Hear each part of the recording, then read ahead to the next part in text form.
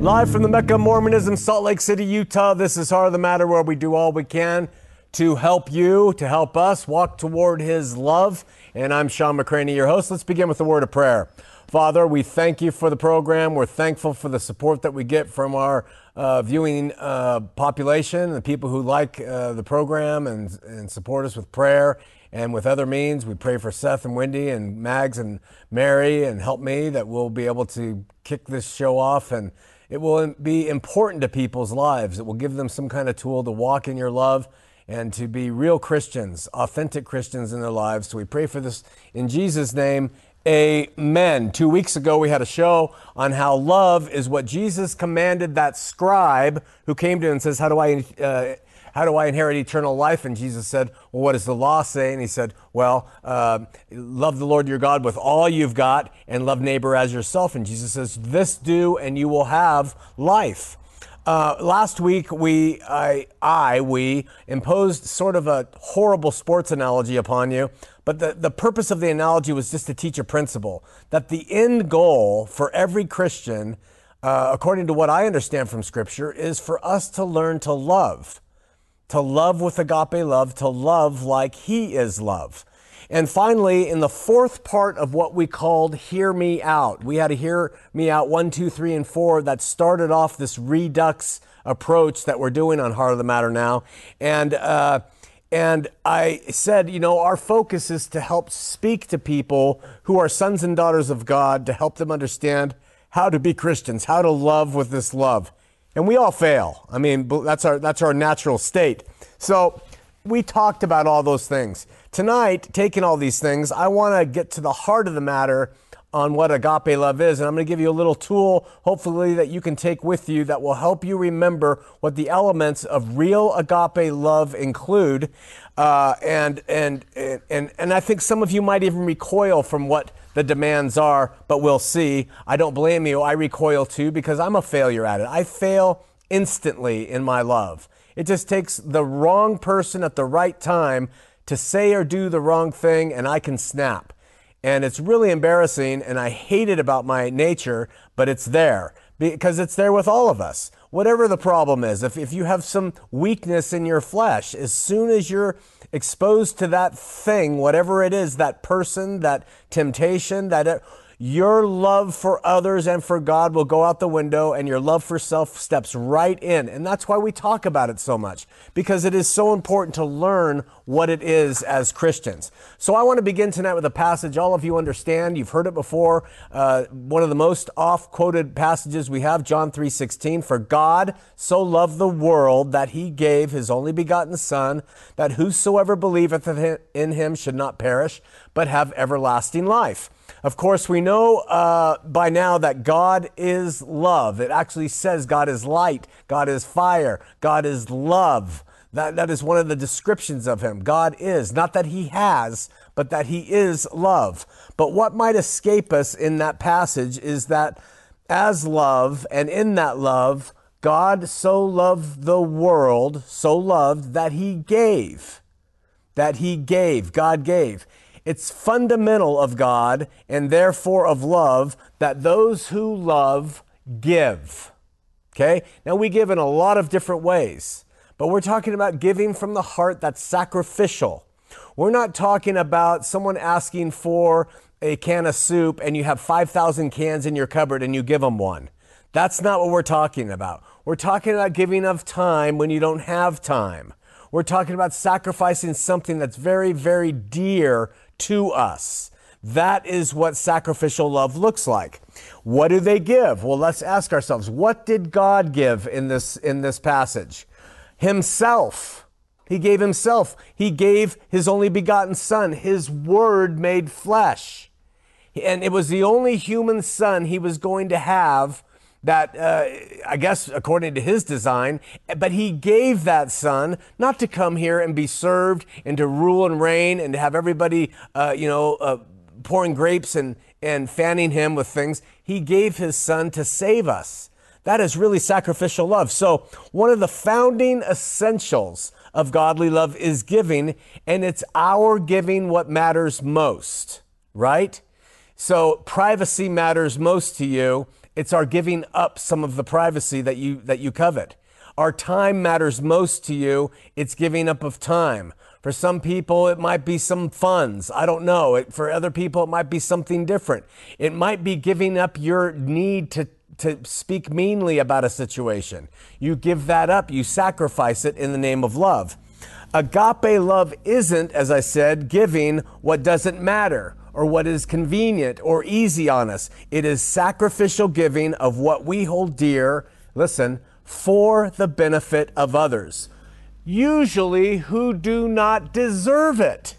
That's the key. We discover this in this singular passage. For God, he's the ultimate, right? So loved the world, certainly an undeserving group, so loved the world that he gave, that's an action, a verb. What did he give? His only begotten son, only. That it was most precious to him, what he possessed, only, someone extremely valuable to him, begotten son. That lays it out for you right there, right? We know what motivated God to do this, but why? We know what motivated him to do it. It was his love, but why did he do it? Why did his love move him to do it? The rest of the passage tells us that whosoever believeth in him should not perish, but have everlasting life. There was a purpose in his generous gift to us of the sacrificial son he had, to benefit humankind. That's why he did it, to bless us, to give us an opportunity to choose him and to avoid perishing, right? That whosoever believeth on him should not perish. We should not perish, but instead be granted eternal life. So taking all of this information as foundational, a single scripture, we can learn what agape love is in our lives. First of all, it's toward all people, every type of person ever, right? We remember on the parable of the Good Samaritan that the Samaritan showed love to the man who was beaten up, who he didn't know. It was a stranger, and it was probably a Jew who he had probably naturally had grown up to hate. And yet he showed love toward all people, every type of person, right? Because God himself, who is love, so loved part of the world, some of the world, only the Jews, only Chinamen, only Englishmen, only South Americans. No, he loved the world, cosmos there in the Greek. That love is also based then on generosity. God so loved the world that he gave. So the second thing we see about agape love is it's generous. Generous with whatever is important to us. How do we know that? Because it's sacrificial. It ought to be sacrificial of giving up of things dear to us because God gave his only begotten son. The most dear thing possibly that God could ever have. It's his only begotten son. Why? This love needs to be compassionate because God gave it so that those who believe on his son should not perish. There's a care behind our giving and our sacrificial time and our giving it toward all people. We care about them. We have compassion on them because they're in a bad spot here or they're headed to something that they don't need to. And then finally, it's something that would also benefit them. It not only protects them from loss, perishing, but it would benefit them because they might have eternal life. So in those 5 things, we have captured the essence of agape love. And it's through one verse that talks about God.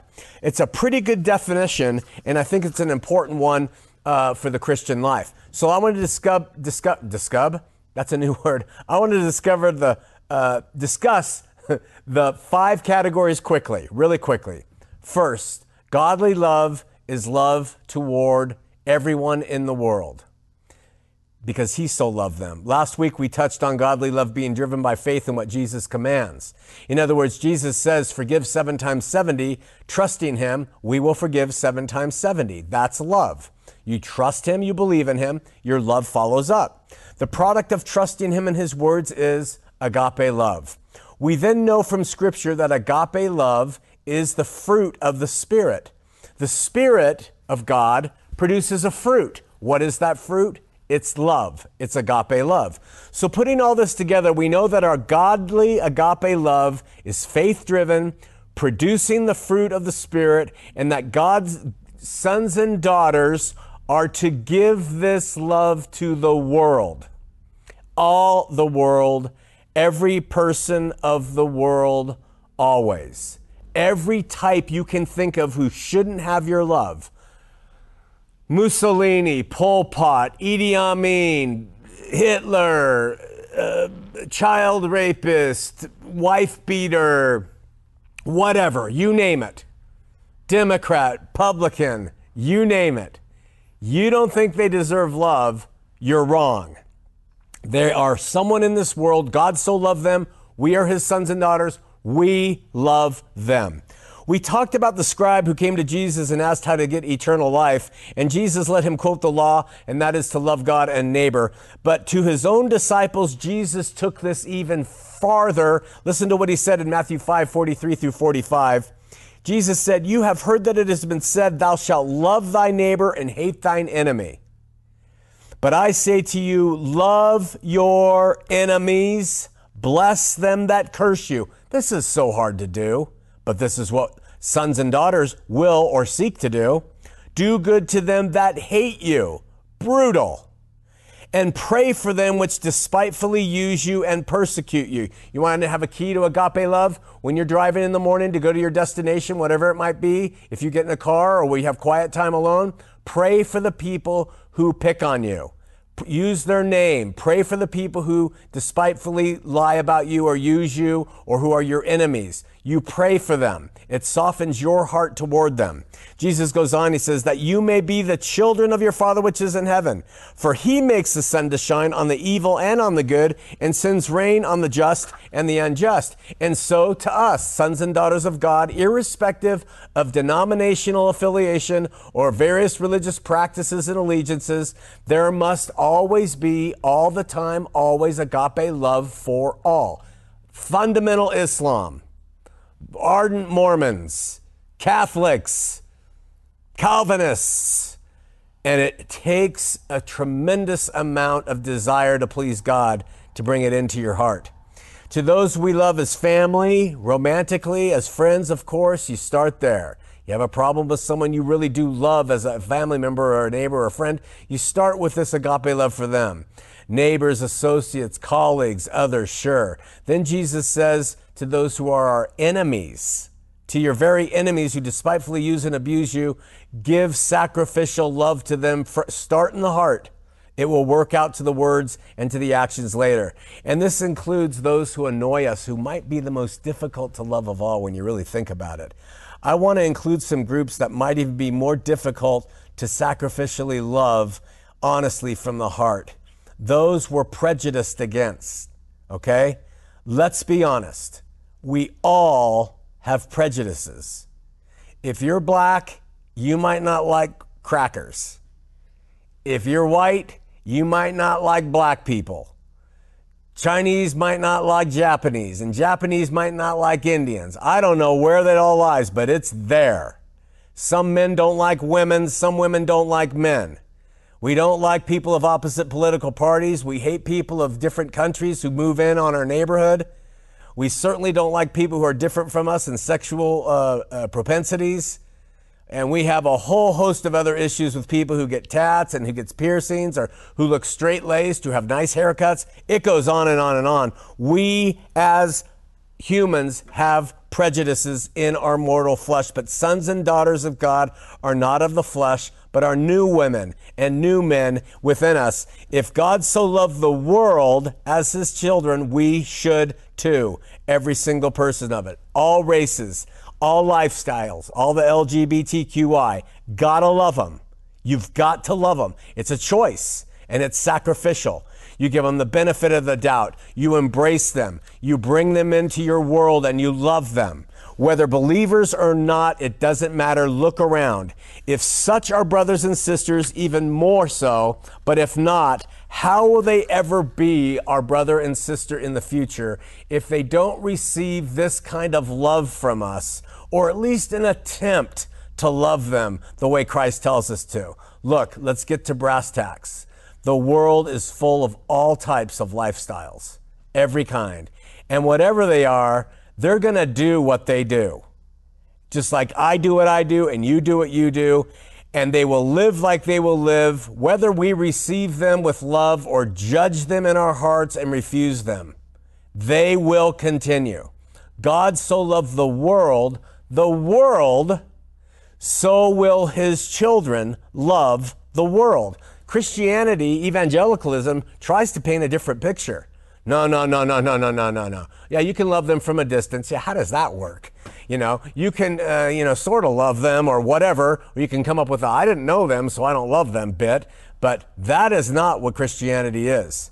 Love the different, love the same, love the messed up, love the proper and the refined, love the poor, love the rich, love the homosexuals, the bisexuals, the pansexuals, the heterosexuals, love the deviants, the drug users, the abusers, the addicted, the accomplished, the dropouts, the dead, the destitute, those filled with sin, those who are righteous, love the criminals, the rapists, the child molesters, the murderers, the thieves, the liars, the humanists, the witches, the Protestants, the cultists, the worst of the worst, the best of the best, the rich, the arrogant, the worldly, the false, the fake, the phonies, the proud, the most decrepit, the most predatory, the most salacious on earth. Children of God love those who are in this world because Jesus commanded us to do it.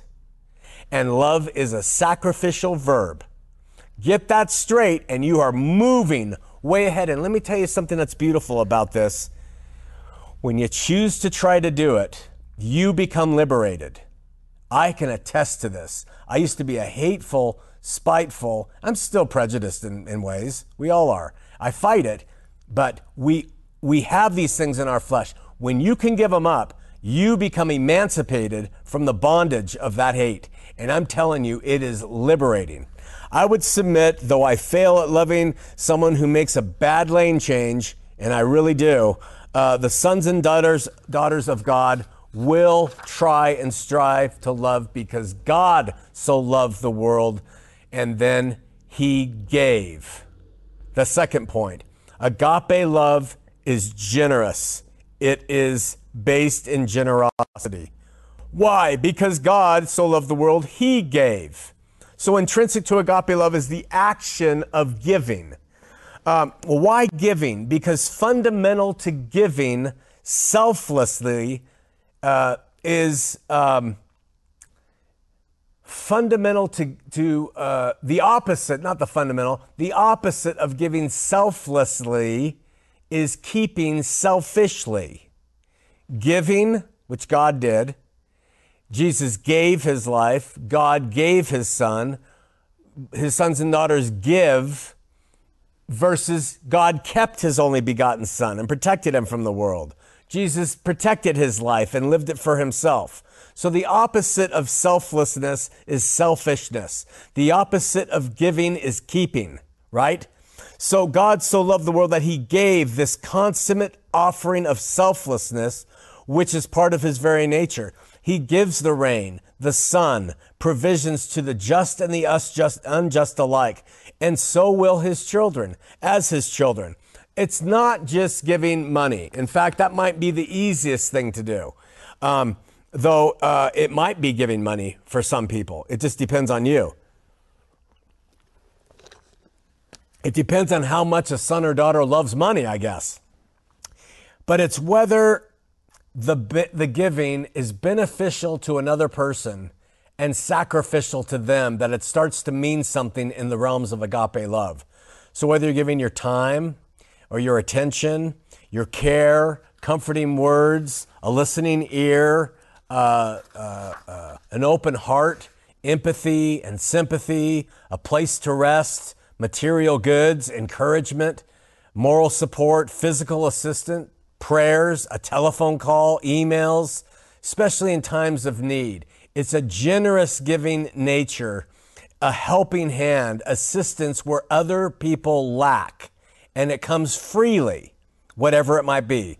What's the basis of giving? It's sacrificial. That's the thing about giving, which leads us to the third point taken from John 3:16. For God so loved the world, he gave his only begotten son, his only begotten son. Our generosity is sacrificially based. Galatians 2:20 says, I am crucified with Christ, nevertheless I live. Yet not I, but Christ lives in me. And the life which I now live in the flesh, I live by the faith in the Son of God, who loved me and gave himself for me. You see that? He gave himself. There was nothing more precious than Christ Jesus, and yet he gave himself for you and I. You see, Ephesians 5:2 says, and walk in love as Christ also has loved us and has given himself as an offering and sacrifice to God for a sweet smelling savor. So I'm not talking about rolling over and being trampled upon. It's okay. Jesus escaped and he took time to go and commune with his Father alone. But I am talking about when it's not convenient, when it's not easy, and someone's in need, taking the time to step out and extend part of your life and existence to them as an effort to help them. The ultimate example of this is, of course, God and his only human son taking on life, coming here and stepping away from his life with the Father and giving himself up sacrificially. The agape love we as sons and daughters have, therefore, is seen when we set our will and our ways and flesh and submit them to God and his will and ways and spirit. When we lay down our life for causes and for the benefit of others. Jesus said, greater love has no man than he who lays down his life for his friends. You can take that literally, or you can take that figuratively. Every time you lay your life down, your wants and wills for the benefit of another, greater love has no man. So certainly we can understand this by looking at goodly parents. If you had good parents, you understand this, that they're constantly laying their lives down, what they might want to rather be doing for the benefit of the child. But God calls on his sons and daughters to engage in this sacrificial love for everybody. Next or fourth is love is based in compassionate care. For God so loved the world, unconditional love for all, that he gave, generously love for all, his only begotten son, sacrificial love for all, that whosoever believes in him should not perish. Compassionate, caring love for all. God gave his son to the world, and the first reason given is that those who receive him by faith would not perish. They won't suffer loss. They won't be in pain. They won't endure ruin. So we too, as children, seek to abate the ruin other people have in their life. We long and seek for their well-being and are compassionate toward their care and doing what we can do to try to help if you can. We do it with the hope that in the end, it will help them escape the ruin that could possibly await them. So we do it all the time in the name and cause and spirit of being Christian. Our last factor in Christian love, that we do it as a benefit for the life of others. So it's not just because we care about the ruin that they're suffering that we extend this love. We also care about them growing and for the benefit of them. And this is an important final step, and I'll explain why. It enables us not to act in every situation. And that's kind of a tough thing to understand. But if your love is for everybody, and if your love is generous, and if your love is sacrificial, and if your love is to help people abstain from pain and to not perish, and it's for them to have eternal life, there are times when your love can say no. And it means it's love. It doesn't mean that it's evil. If you see an alcoholic and he says, give me a $5 so I can buy some whiskey, your love could say, I have compassion on you. No, I don't want you to perish. And I want you to have eternal life. So I'm not going to give that to you. And that is how you are able to navigate through this world and not just be like, oh, love just means I give to everybody everything. That's not what it means. It means you're wise in your decision. You're doing it for their care. You're compassionate about their existence and where they're at, and you do what's necessary to help them have eternal life, not take away from their potential to have eternal life. Do you understand what I'm saying? So that last one allows us to then decide, is it wise to support somebody financially? Is it wise to spend time and let somebody tell you all about their some sin they're committing? Is that the loving thing to do? Maybe not. It might be, I don't want to hear about this, so that they have to stew in their own juices until they realize they need to repent. So to conclude, agape love might, at least in part, be described as one, unconditional love for all. That is 2, generously giving. Now, it could be giving of time and advice and wisdom rather than just what we think of as money and material. It's sacrificial of self, meaning it costs you something to bestow this thing. It's compassionate and caring for the individual involved that they might not perish or suffer ruin. And it's for the benefit or well-being of that person, both here, but especially in the eternal spectrum. So you can balance all the decisions you make toward others and things and businesses and stuff using that model of John 3:16. Write your comments below. Remember what John the Beloved said in 1 John 4:11. Beloved, if God so loved us, we ought also to love one another. Join us tomorrow night at 8 p.m. Mountain here on Heart of the Matter.